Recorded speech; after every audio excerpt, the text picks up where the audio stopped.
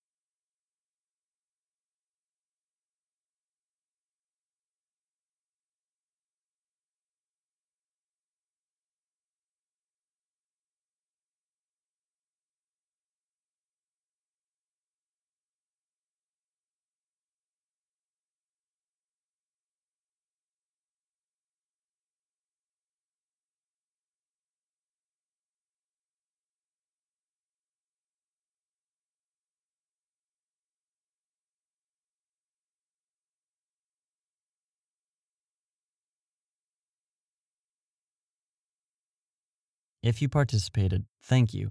All lives are created equal.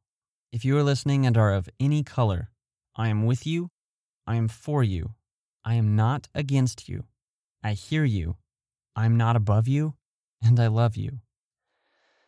You are perfect just the way you are.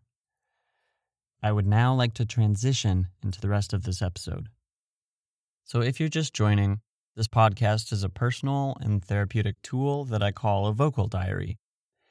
It's a space for me just to process thoughts, explore stories, and just post them for anyone who might be interested.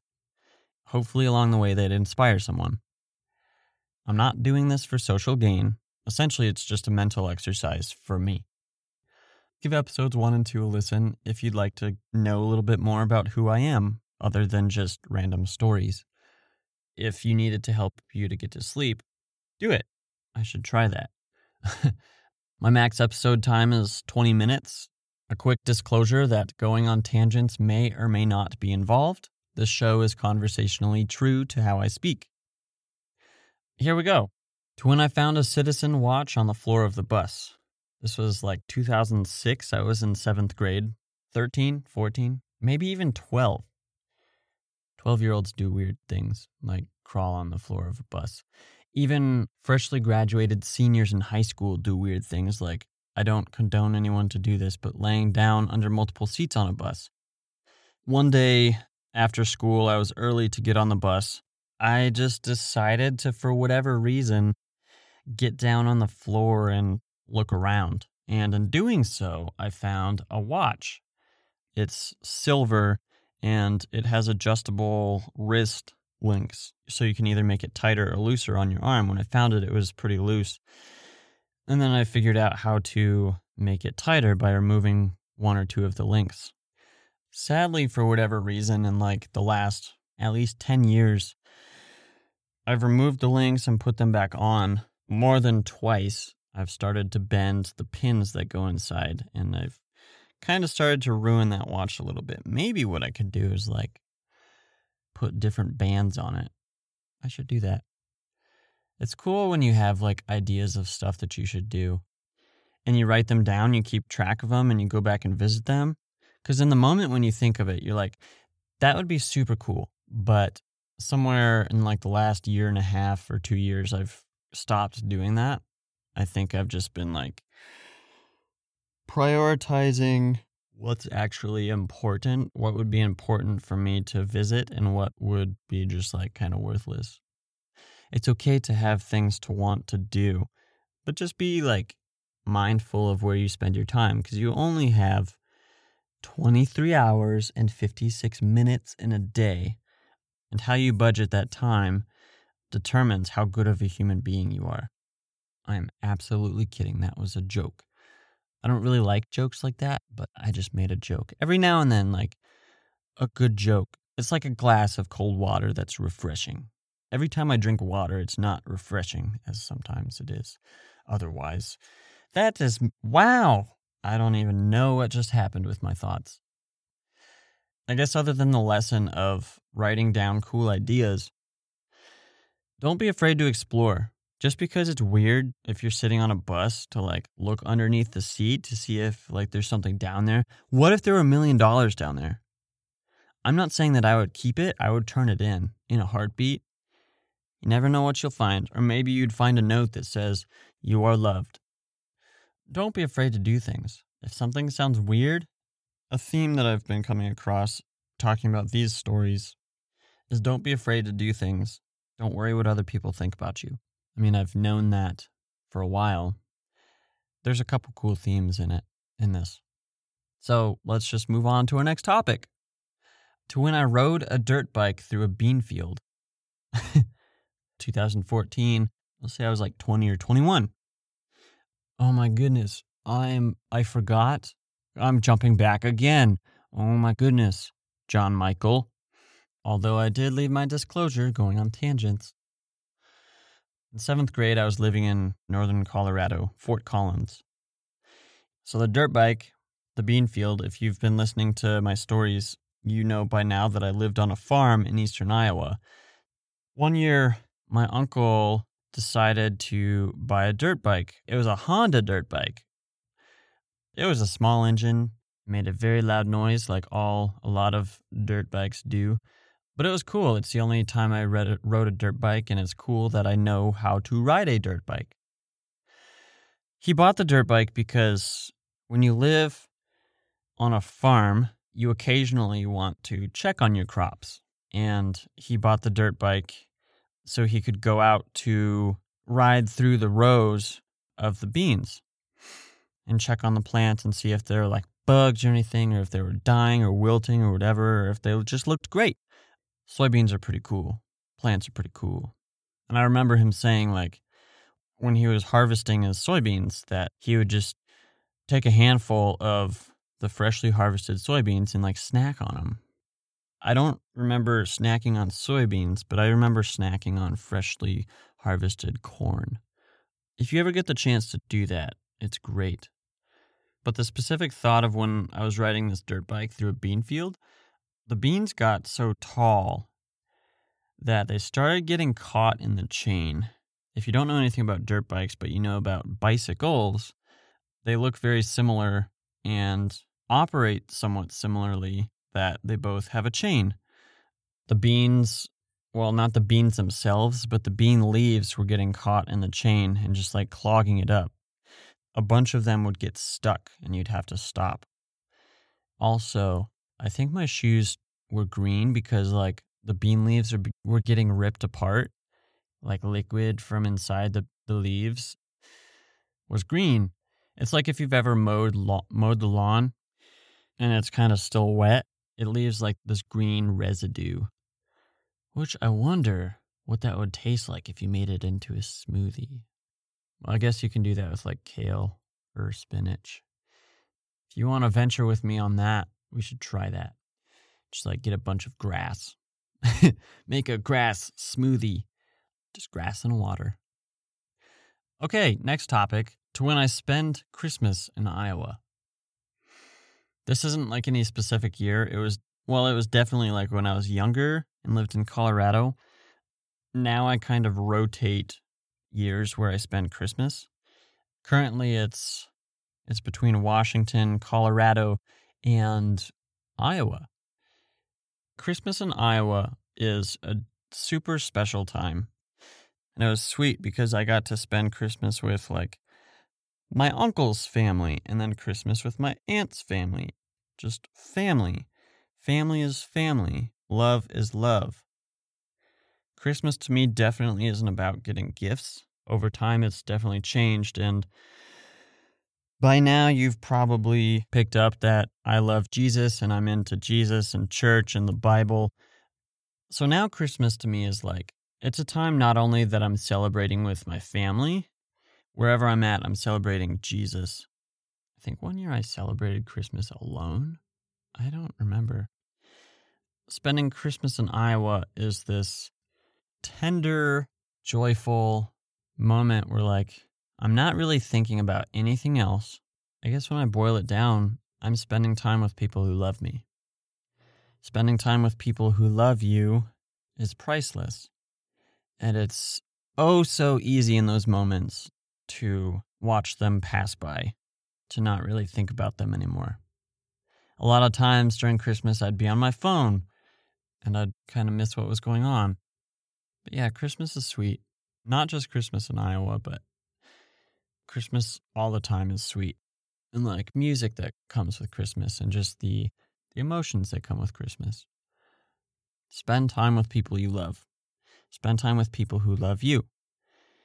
And if you don't have those people, try to cultivate relationships with people who will love you and people who you will love. Ow, my wrist just cracked as I made a gesture with my wrist. And I guess this next topic is kind of it's similar. It's very, very similar, but it's not exactly the same story. To win, family gatherings mean more than being together. This one I also don't have a date for because it's just like it's multiple times. And family gatherings, gosh, there are so many of them.